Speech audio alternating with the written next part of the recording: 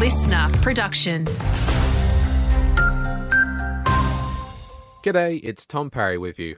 With temperatures heating up across the northwest this week, the CFA is asking us to help keep an eye on grasslands around the region. It's calling for observers to report on grass height and vegetation growth to help complement their satellite forecasting. The observers report on curing every week during the fire season, and the curing observations get validated by district-based personnel. So the observers, or the citizen scientists, aren't just improving the grass curing values, they're improving the fire danger calculations and hence improving the fire danger ratings. CFA's remote sensing analyst Dr. Danielle Wright there. A new fast food precinct has been touted for Bendigo.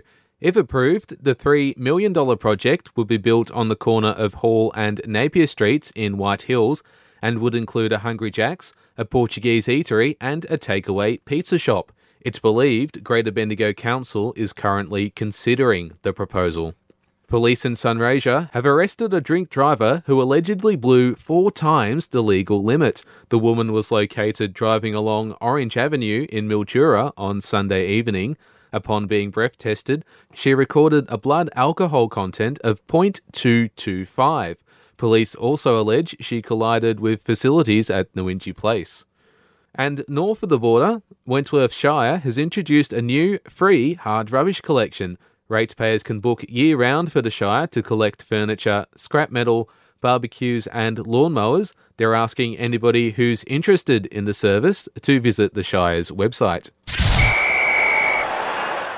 Victoria's football community is paying tribute to former Gippsland Power trainer Kevin Evans, who's passed away at the age of 62. Kevin spent more than 30 years in the sport, starting off with the Bendigo Pioneers in the early 90s. A memorial service will be held in Bendigo this Thursday.